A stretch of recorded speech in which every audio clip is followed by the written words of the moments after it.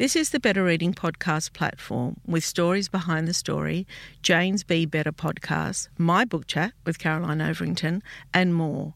Looking for a particular podcast? Remember, you can always skip to it.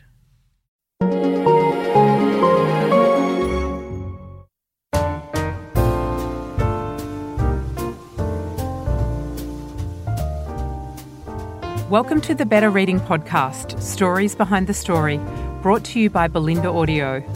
Listen to Belinda audiobooks anywhere, everywhere.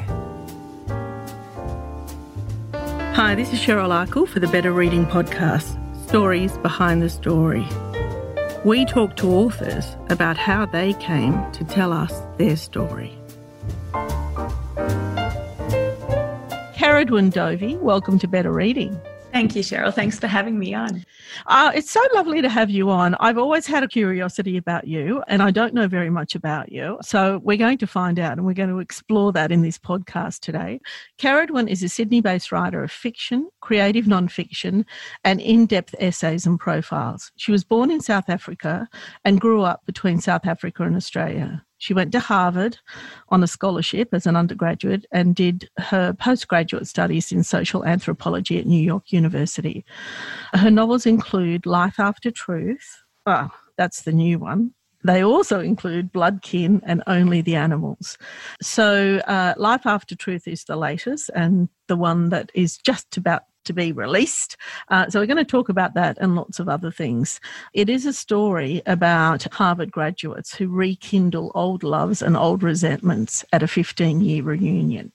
So I really want to know about your life because it's really incredibly interesting how it was that you came to Australia. So we first arrived in Melbourne in 1982 and I was about 2 years old and my sister was 4. And Dad was an academic in South Africa and very politically involved. And so he had actually had to leave the country. He'd had some death threats in the middle of the night and, with a young family. So that was, And why did he have the death threats? He was teaching in an education department in Pietermaritzburg and he was taking on Black students at a time and that was illegal. And then he was publishing pamphlets and distributing them illegally, according to the apartheid government, that were critical of the segregated education system at the time. And we later discovered that there was a government spy in that department at the uni, and this guy had informed on Dad. And so that's when the phone calls, started happening. So, they thought about trying to immigrate to Canada, New Zealand, or Australia. And I think the Australian paperwork sort of came through first. And so they turned up in Melbourne. I don't think they'd ever been here before but were amazed at how welcoming the country was. And, we were able to have free healthcare and free schooling, and Mum did a PhD with a fellowship and pretty amazing to be welcomed like that.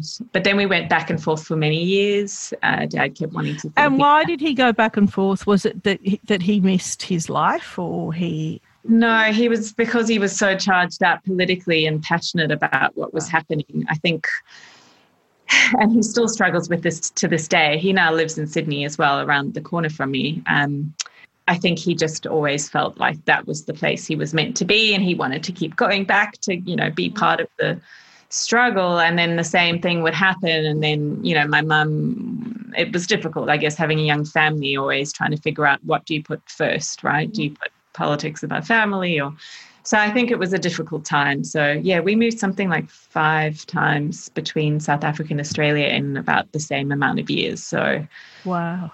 Back and forth. And then eventually things were starting to change in the late 80s. So then we were back for 7 or 8 years in a chunk. And then they had a sabbatical year in 95. So we came to Sydney for the first time. And then at the end of that year, they went back to their teaching jobs in South Africa. And my 17-year-old sister and I was 15, we stayed on in a flat across the road from our high school. We went to North Sydney Girls and That is extraordinary. I think that is extraordinary. But, I think that in terms of parenting, and it doesn't seem to be like that anymore, but I often think that the success to raising children is to give them that independence. But you don't see that much anymore, do you? No, I mean, how can we ask kids to behave responsibly if we never give them responsibility? And so I don't know, it could go either way for me with my kids. Like, they're still very young, but I do think 15 does feel like a really big milestone for me. And I just wonder how I'm going to deal with that because, I remember that time living with my sister. I mean, my parents were paying the rent on the flat. It was across the road from the school, but we did all our own shopping and cooking and cleaning and, she in her P's, so she would drive me to, piano lessons up the highway and stuff. But I remember it being a really kind of happy time. And we were very good because we were so aware of what our parents were trusting us with, So as we got a bit older and a few friends would be like, why don't you have a party at your flat? And we were like, why would we do that? Also bad behavior needs an audience. And I think so when you take that element out of it, there was no motivation for us to, behave badly. Yeah. Is your sister still in Sydney?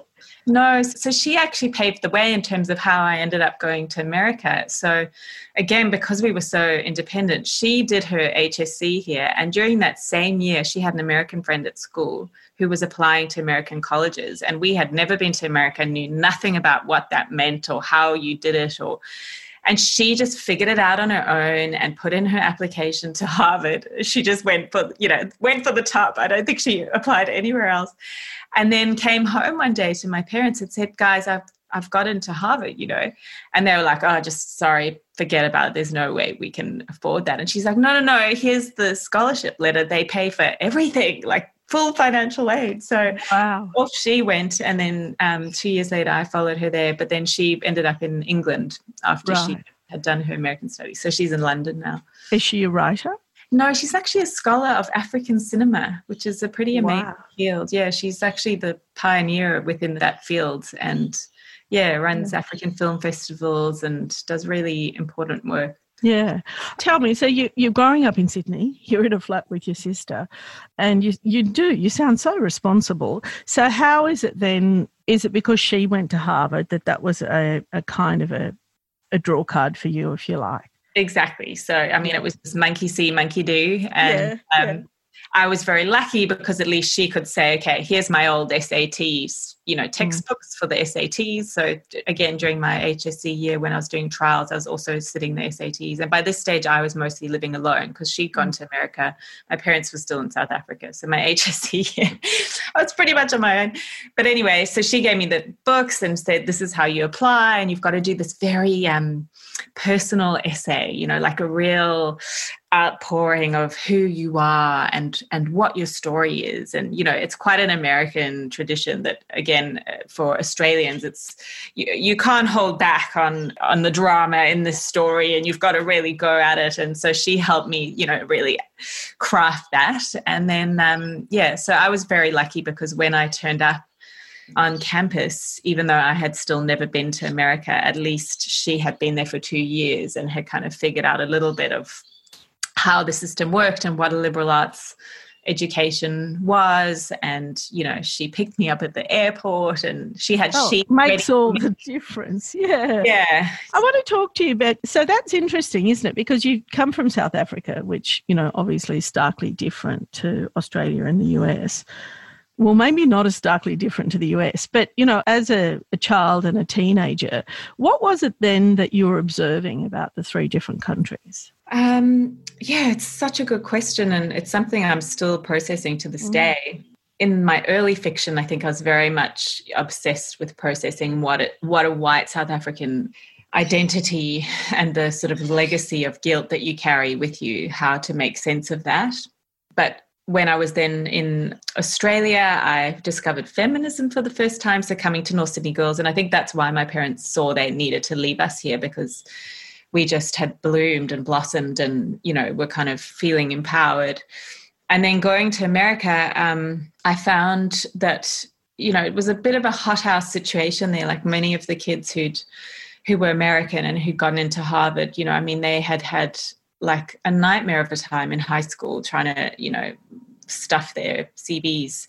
But actually as an international student, it was kind of easy much easier to get in. Like I think only 7 people applied from Australia that year, and they need a very diverse student body. So, but what was really great and empowering was to be told in that wonderful American way to believe in your own talents and to express them and to not be ashamed of that. And I think it's still something I struggle with, like as a woman and as someone from that more British colonial background, that Australia and South Africa are much more similar, compared to America, where it's to be told to not apologize for, doing things as a woman. But I feel like, being told that as an early adult, as a young woman, and being freed up in a way to embrace that was very powerful. It was a powerful moment for that to happen. I think we talked about this before we started recording, but I travel to America a lot. And for those that listen to the podcast, they know that I've got friends in San Francisco. So, but the difference, I think, and I don't know about South Africa because I don't know it and I haven't been there, but I feel that with Americans that people think that we're similar because through television and through a lot of our entertainment comes via there, and our influences too as a country. A lot of it is American influence these days, but they are starkly different to us. They are on so many levels culturally. The only similarity is that we speak English, sort of, the same language. And there's so many examples of that. But do you feel the same way about that country? Yeah, absolutely. So what you were saying, I absolutely connected with, because I did feel initially, on turning up, like, oh, this feels really familiar from that childhood exposure to American movies and things. And then by the end of 9 years in the country, I was like, this is super strange. Like I feel like it became less and less familiar the longer I was there. And I mean, that's a great thing about it, that there are so many layers to the country. I mean, it is like the ultimate onion of a country, because anything you can say about it is true. And it was very interesting to have a inside view on Americans at an American college. And even though I was an international student, you live in the dormitories for 4 years side by side. You go home with them for spring breaks and Thanksgivings and, winter breaks. And so you get to be doing essentially what's like a kind of ethnographic field work among people where that's their, lived reality. Whereas very few of them ever visited me in Sydney. Actually, I don't think anyone has. So they would have no idea really who I am or where I've come from or what my family life is like. Whereas, I had a very strong sense after 4 years of living in those very close situations of what American family life for a particular demographic, obviously, of kids who, got into Harvard. Yeah, I'm often surprised at how little Americans travel, but I guess they see their country. Is it that they see that their country is self-contained in a way and that they don't need to? And, obviously Americans do travel, but a lot don't. I mean, and I think when George Bush became president, he didn't even have a passport and had been, obviously he hadn't left the States. But culturally here, we are encouraged, I mean, and like you did, but even me, it was, as soon as I finished school, the first thing I wanted to do was leave the country and go and travel and see the world. And they don't seem to, as a race, have that kind of curiosity. Yeah, I think perhaps it's the insularity that's come from, the very strong, proud tradition of having to fight for their independence from, the mother country. In Britain, they actually went to war over it. And so, that ultimate shutting down of those channels, I think there's got to be something linked to that. But it's funny though, because then you look at Australians compared to Europeans, and while we travel a lot, we speak no languages. Like we don't master second and third languages in the way that they are raised to. So then they look at us as like these I agree with that. Travel around but don't learn anything because we're not actually engaging with the country. So I suppose we all have our national... And that is so true. I agree with that. Yeah. Okay, so you've, amazing kind of upbringing, right? And just so diverse on every level. When is it that you started thinking about writing, or was it something that you'd always thought you were going to be? I actually found an old diary that I had from when I was on the plane going over to start at Harvard. So I had was on the plane from Sydney, with my suitcase. And in it, I had written that I wanted to be a filmmaker, a journalist, and an environmentalist, and a novelist. So, really ambitious. I love it. But I had always written, poetry and short stories, and was always kept a diary. I kept a diary, and so through high school. But then I got to Harvard and discovered anthropology, which I had never heard of. I didn't even know what it was. I just turned up at the first class, and it was like, angels singing and the clouds parting, and I was like, wow, there's something where you get to just hang around and like be an outsider who's kind of also sometimes an insider, and then write about what that means and how humans make meaning in their daily lives and how they connect with each other and what, the boundaries of those connections and communities are. And so I went down a path of becoming a social anthropologist, and I also studied film there. So they had this film department where you could borrow cameras for free. So every summer, American summer, I started spending back in South Africa with a camera, filming on farms. At the time, it was late 90s, and there was a lot happening in terms of empowerment, economic empowerment programs for farm workers who'd been,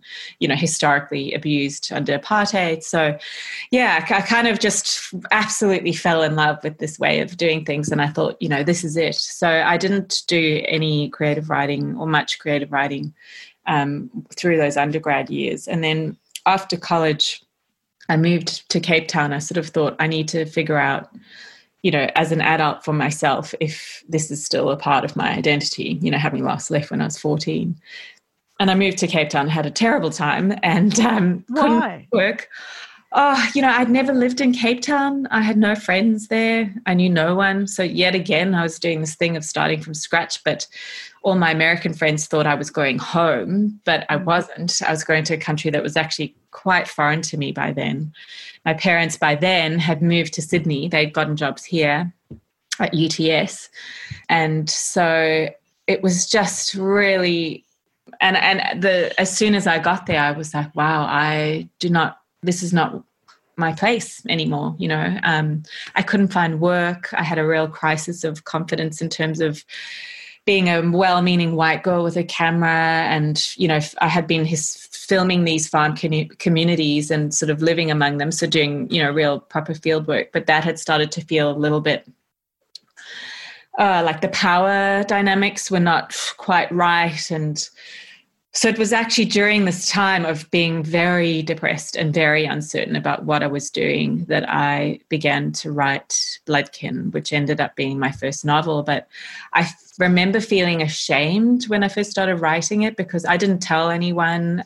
I felt like I was failing at the thing that I was meant to be doing. And so, but I just had this desire to express myself and the creativity somehow. And so in another way, it was a lifeline to just be able to go into this place where it didn't depend on other people and it was just me and the words. And it, I set it in an unnamed country with a president's barber, chef, and portraitist who are imprisoned after a coup. So I wasn't writing about South Africa. I didn't have to worry about representation on the page. And, using that sort of structure of a fable gave me freedom, I think, to say something at a time whenever I picked up the camera, I just was like, I don't know who I am or what right I have to be saying anything about this place. Were you still in Cape Town when you started writing that? I was. So that whole novel was written there. And wow.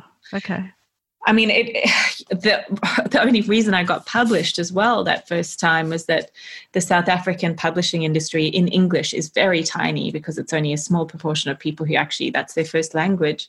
There's 14 different national languages. And so I'd written the novel and I hadn't really told anyone, didn't know what to do with it. Looked up Penguin South Africa number in the phone book, like in the old days of phone books, and called the Johannesburg office and was like, hello, I wrote a novel. Would you like to read it? Love that. Whoever had answered the phone and like, okay, here's our address. Please do send it. And I mean, just so naive. And so I sent it off and by some miracle an editor there, wanted to publish it. And that's how it sort of began. But then for a long time afterwards, I felt very illegitimate, that I hadn't set out to write a novel. I hadn't even known what I was really doing. It was, again, just this sense of desperate need to survive, and that experience, and the way I was going to survive it was through. Do you think your confusion about identity comes from the fact that you grew up in 3 different places? Do you think that that's where it stems from? I think it was that. I think it was, I came of age right when the whole country came of age. So I had the parts where we were back in South Africa, we were living in apartheid South Africa, and then right at the age of 14, when, you start to have a consciousness of the world around you, the country changed. And so making sense of that, and then my new role in it. But then I think also it's because my mum at the time was studying post-colonial English literature. And so I had from her picked up all this anxiety around voice, right? And who has the right to write. And that conversation is still going. And of course, and it should be. I mean, we can never get to the bottom of this stuff. But I think from her, I was aware. And I think that's why I felt a bit embarrassed about writing a novel at that time, and why the fable form was the only one in which I could say something, because I was so hyper aware, like, who am I writing something, from this perspective, from this body, from this voice. Yeah, it's so you got to publish. Life, really, I feel like writing that novel. It was at a time of depression. We often think of the mental health benefits of reading fiction, and that's something that you and I know. Any reader knows that you can't live without it.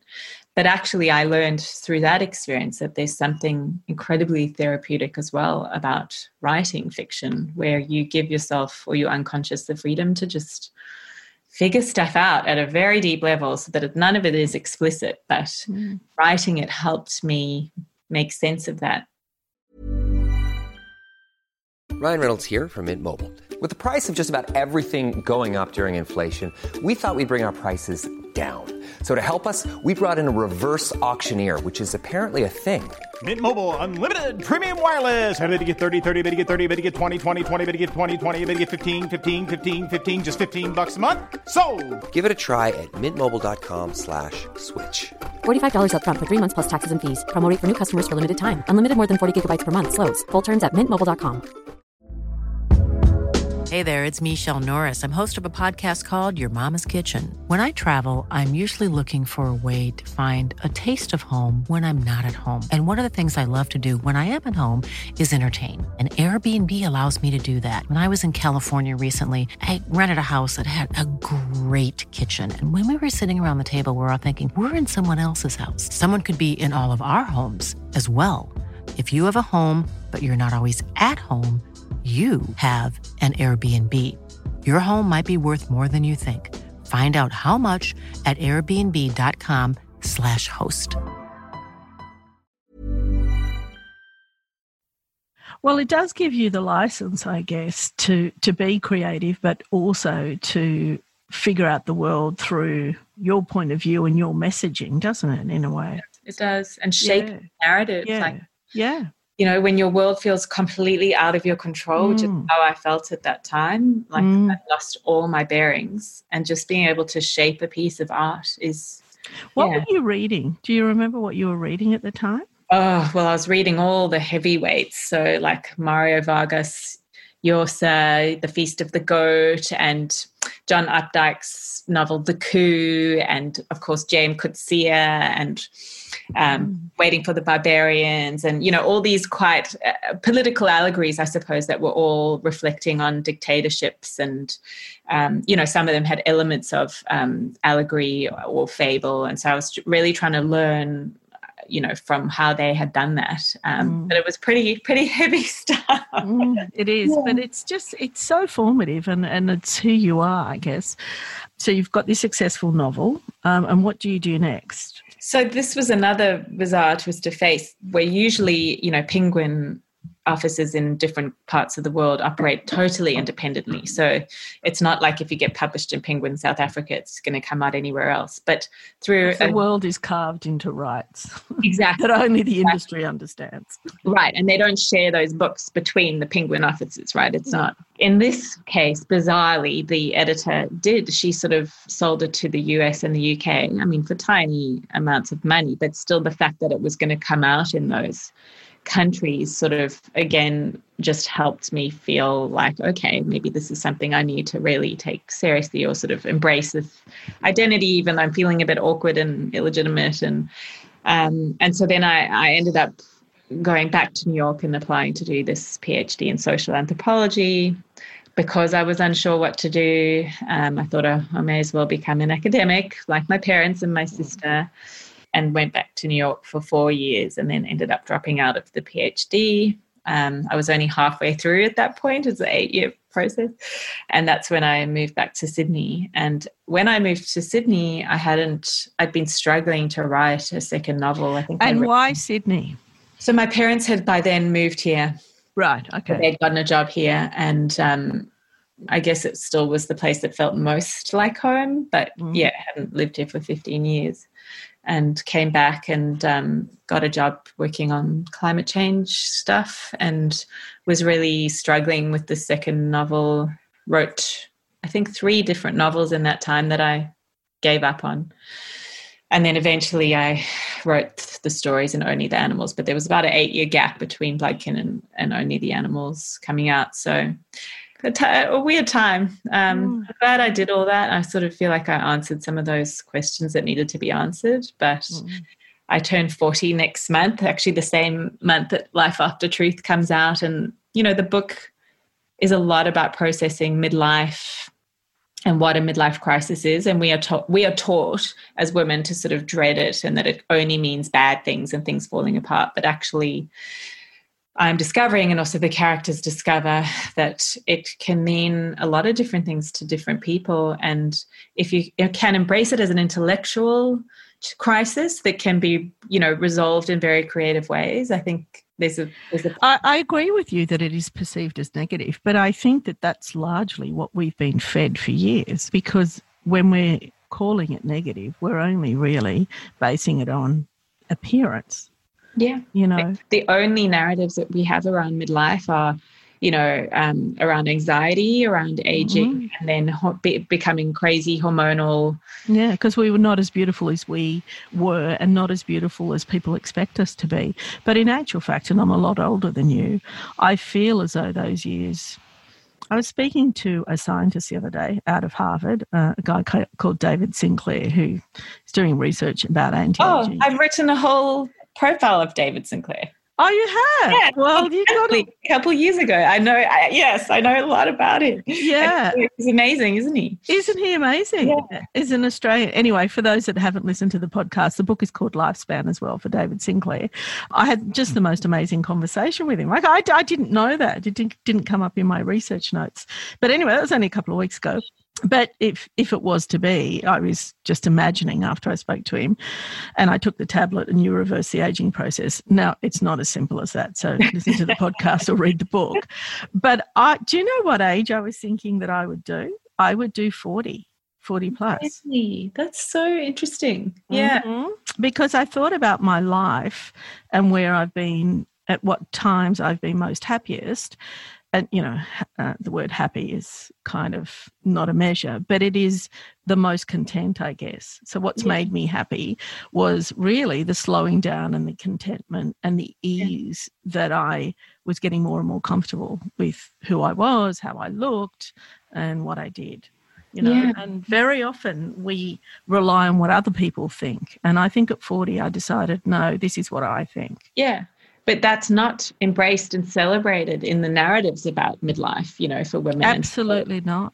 I find, so one of the characters in Life After Truth is a professor of happiness at Harvard. And, you know, she is trying to figure out what this means and draw on, you know, some of her favorite philosophers. And one of the things that she says, I think she's channeling Kant. The line is, you know, you can't live the second half of your life in the same way that you've lived the first.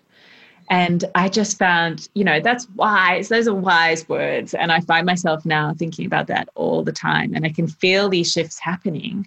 But it is kind of exciting. Like, I think if you've got your health and you've, you know, got a bit of security in your life so that you can, you know, be thinking about these other things of intellectual challenges and change and, you know, letting go of the false gods that you've worshipped in your youth. But we need women to be expressing that publicly so that it's not just the empty nest syndrome and the perimenopause and the menopause. No, and the sandwich generation, I've heard that a lot about how women get sandwiched between teenage kids and elderly parents, and it's just more other people's needs. And so you start to dread that time, but nobody talks about what's happening intellectually, what's happening in a woman's mind. And as we, for the first time, harness that confidence, what can we do with it? No, it's really, really interesting topic. Okay, so talk to me about the book, and we've just touched on it a little bit there, Life After Truth. I'm just trying to think how I felt when I read it. I felt empowered, but I was thinking about you, and, you know, there's a lot of reflection. I mean, fiction is fiction, of course, but, you know, there's always moments of truth. Tell me, firstly, why this book and how you felt about writing it. This book has been the most joyous experience for me to write. It's a long story. I won't bore you with all of it, but you're not boring me at all. So okay, good. Tell me. I guess the story starts where I went to my own 15-year college reunion, so in 2018, having not been back to America for 10 years. So I'd left, moved to Sydney, you know, had kids here, everything, hadn't gone back. And when you go back to your reunion, so every class gets the chance to do this every 5 years. And again, it's an American tradition that Australians do not understand, because it is like you go to your reunions if you have been to American college, and it's a big deal. It's a long weekend. There's like 3 days. You know, you bring your family. And at Harvard, you actually have the opportunity to live for those 3 days, to sleep in the same dormitories where you spent your youth. Wow. So you get the chance to sleep in these same little narrow beds, and they haven't changed, and the same wooden furniture, and I mean, they smell the same. And so it is like you can time portal back into your, you know, previous life as an 18-year-old. But it's a very strange experience because, it just, so the emotional roller coaster of that weekend was unbelievable. And also I had barely traveled or gone anywhere because I'd been in the, you know, trenches of mud. How old were you? So I was 38. So we don't have the same thing here, as you know, and as you said, but I went to a school that did have reunions, and I think it was every 10 years they had one. Anyway, I didn't go. I refused point blank to go to any of them. But when I was 40, I decided I'm going to go, because I had the confidence, because I was comfortable with who I was, because I thought I could work that room. But the funny thing that I observed on that reunion was it was exactly like the schoolyard, because it was high school, and it was exactly like the schoolyard. Everybody was still sitting in those friendship groups that you had when you were 15, 16, 17. It was extraordinary. Yes. I mean, we are very, you know, we're primal as humans. Like those bonds are hard to break, even after, you know, time has passed. And so tell me your story. Yeah.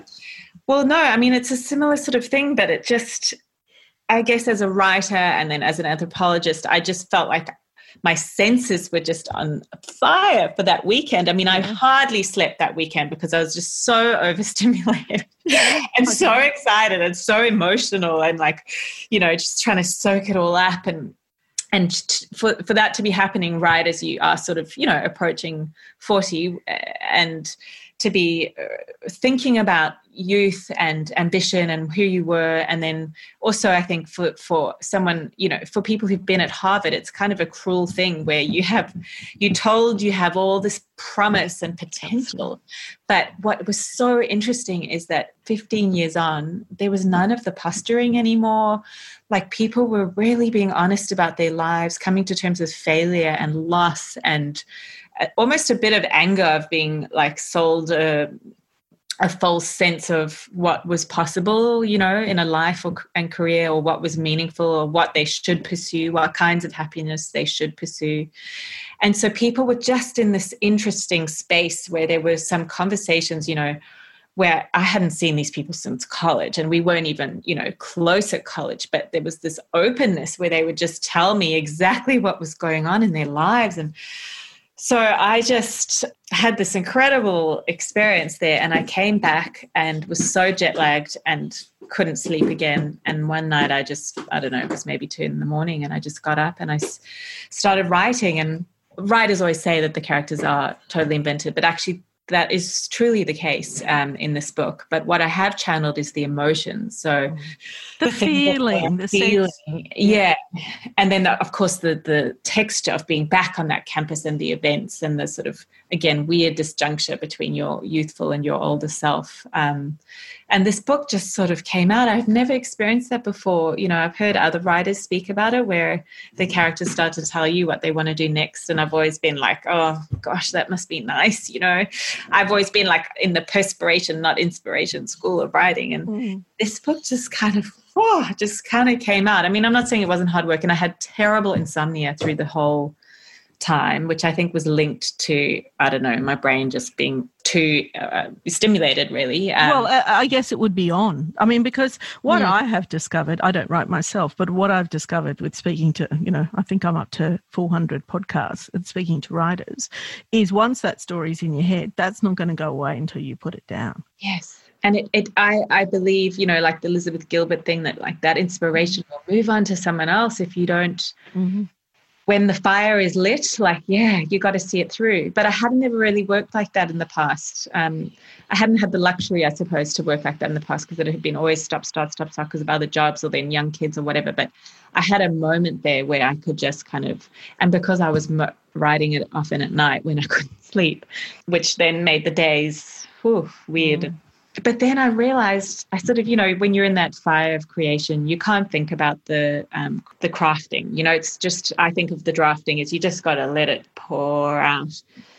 And then it starts to cool, right? So it's a bit like the lump of clay that you've done something and then it's starting to harden. And that's the big shift for me when I have to stand back and start looking at the crafting process. And it's hard because you've got to look at this lump that you've created and put a very different hat on, like a very critical hat.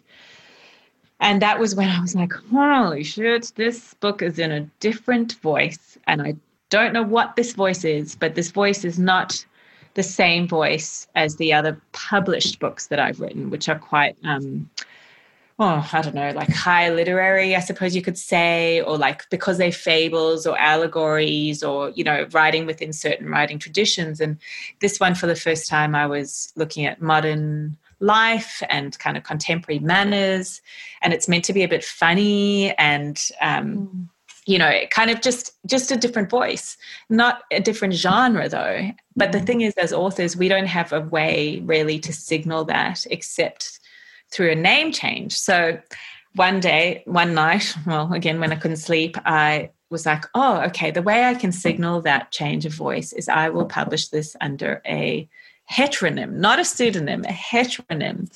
And it was something I'd often thought about. There's this Portuguese poet called Fernando Pessoa who wrote a lot of poems. I think he died in the 1930s, and he had about 12 different heteronyms that he wrote under, and they all wrote in different styles and voices.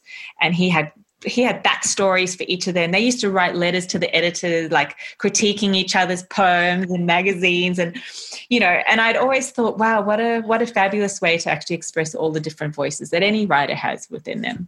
Yeah. So I thought, okay, this is how I'm going to do it. And so I had this conversation with my agent who's based in London. I was like, I want to publish this under a heteronym. I came up with the heteronym. Anyway, I very quickly learned publishers really don't like that. And they're very suspicious of that. And they immediately were like, oh, you mean a pen name, like a pseudonym, which of course literally means a false name. And so there's some deceit built into it. And I got the weirdest responses of like, what are you trying to hide? Like, what are you doing? Like, what is this about? And I just quickly realized it was not going to happen. And so the book went under my bed, and I was sort of like, okay, this is another one. Because by that point, there were about 5 others under my bed that I'd never published, because they were also in this other voice that didn't fit in a high literary category, but was not really commercial either, like just different voice. Absolutely. So under the bed it went. But I think Elizabeth Gilbert sits in that spot. Yes. very versatile. Like you never quite know, what he's going to write next, what form, style, voice. And all her books are quite different. I mean, Pray Love was very different to the others. Absolutely, yeah. And then her early novels and then the novel about the female scientist. You're right, actually. But I suppose she's got the benefit of like being super famous, so people will follow her anywhere, right? For the rest of us, I think, it's a tough thing. Like, I think what many people want actually from writers in this sort of setup and the commercial realities of it is they want the same voice in every book. If they love an author, I'm going to argue with that. We have got such, the better reading community, and it's not me, so I'm not beating my own drum here, but I do read their comments every single night. I read, I don't have a life, and I sit up and read their comments. But they are really good readers, and they will recognise the difference. But what they're striving for all the time is good story. Yes. They're not really that committed to genre.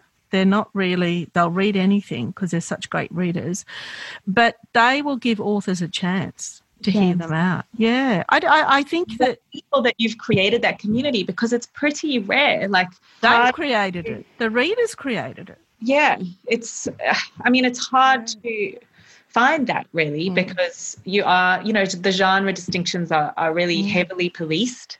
Even within bookstores, they are a particular shelf and you've got to know what you're looking for. And so it's confusing to people if you're blurring those boundaries and particularly if you're not an author that, is well known so that people will follow you. You kind of get lost in the changes and but it's something I'm really interested in. And that's what we were saying earlier about turning 40 and having the confidence. So I had an opportunity then a few months after I'd put it under my bed where Audible Australia was looking to do Audible originals. So they were looking to actually do audiobooks that were published almost as if they were books. I suppose Audible was being like a publisher in that they were wanting to have content that was only going to exist as an audiobook form for a certain amount of time. And so I was like, what better way to signal a shift in voice than quite literally having it exist only in sound? It tests the market, yeah. Yeah, but also just it's such a different experience to text, so it was a way to signal that shift in the authorial voice. So that's what happened. And so for a year, it only was an audiobook as an Audible original. And so they had an American actor read it and narrate it. And so now it's coming out as the print book with Penguin, which is what it always was written to be. Like I wrote it as a print book and then the Audible thing sort of happened by chance. But I feel comfortable now with the fact that it has had a slightly different, entry into the world. That signaling has been done. So I don't have to worry about this being a different voice or justify it anymore. I can just actually celebrate it. Yeah, you can. Yeah. You should be celebrating it because it really is a wonderful book. We have to wind up now. The time goes so quickly. I have enjoyed our conversation very much. You are a delight. You're a beautiful writer, and it was just beautiful chatting to you and finding out more about you. So thank you so much. Thank you for your lovely questions. If you'd like more information about Better Reading, follow us on Facebook or visit betterreading.com.au. This podcast is proudly sponsored by Belinda Audio. Belinda audiobooks are available on CD and MP3 from online booksellers and bookshops everywhere, or you can download from Audible, Google Play or the iBook Store. We've also created our own app called BorrowBox that's available from both the App Store and Google Play. All you need to do to get it working is to download the app, join your local public library, and you'll gain access to the world's best collection of ebooks and e-audiobooks available for you to loan on your phone or your personal device. Belinda, we're here to enable you to escape, imagine, grow, and be inspired through the power of storytelling. Belinda Audiobooks. Anywhere, everywhere.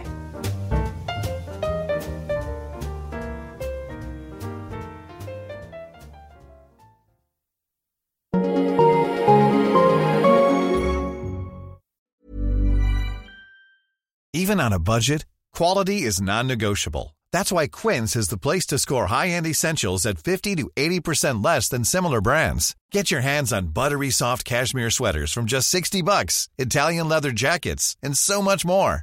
And the best part about Quince, they exclusively partner with factories committed to safe, ethical, and responsible manufacturing. Elevate your style without the elevated price tag with Quince. Go to quince.com/upgrade for free shipping and 365-day returns. Even when we're on a budget, we still deserve nice things. Quince is a place to scoop up stunning high-end goods for 50 to 80% less than similar brands. They have buttery soft cashmere sweaters starting at $50, luxurious Italian leather bags, and so much more. Plus, Quince only works with factories that use safe, ethical, and responsible manufacturing. Get the high-end goods you'll love without the high price tag with Quince. Go to quince.com/style for free shipping and 365-day returns. Save big money and transform your home with new appliances now at Menards. We offer the lowest prices and the largest in-stock appliance selection. Ready to take home today. Check out top appliance brands, including KitchenAid, Maytag, Whirlpool, Amana, and Criterion. Upgrade your home and save big money on new appliances at Menards. Shop our entire selection of appliance options online today at Menards.com. Save big money at Menards. If you enjoyed this podcast, leave us a review and check out the other podcasts on the Better Reading Network.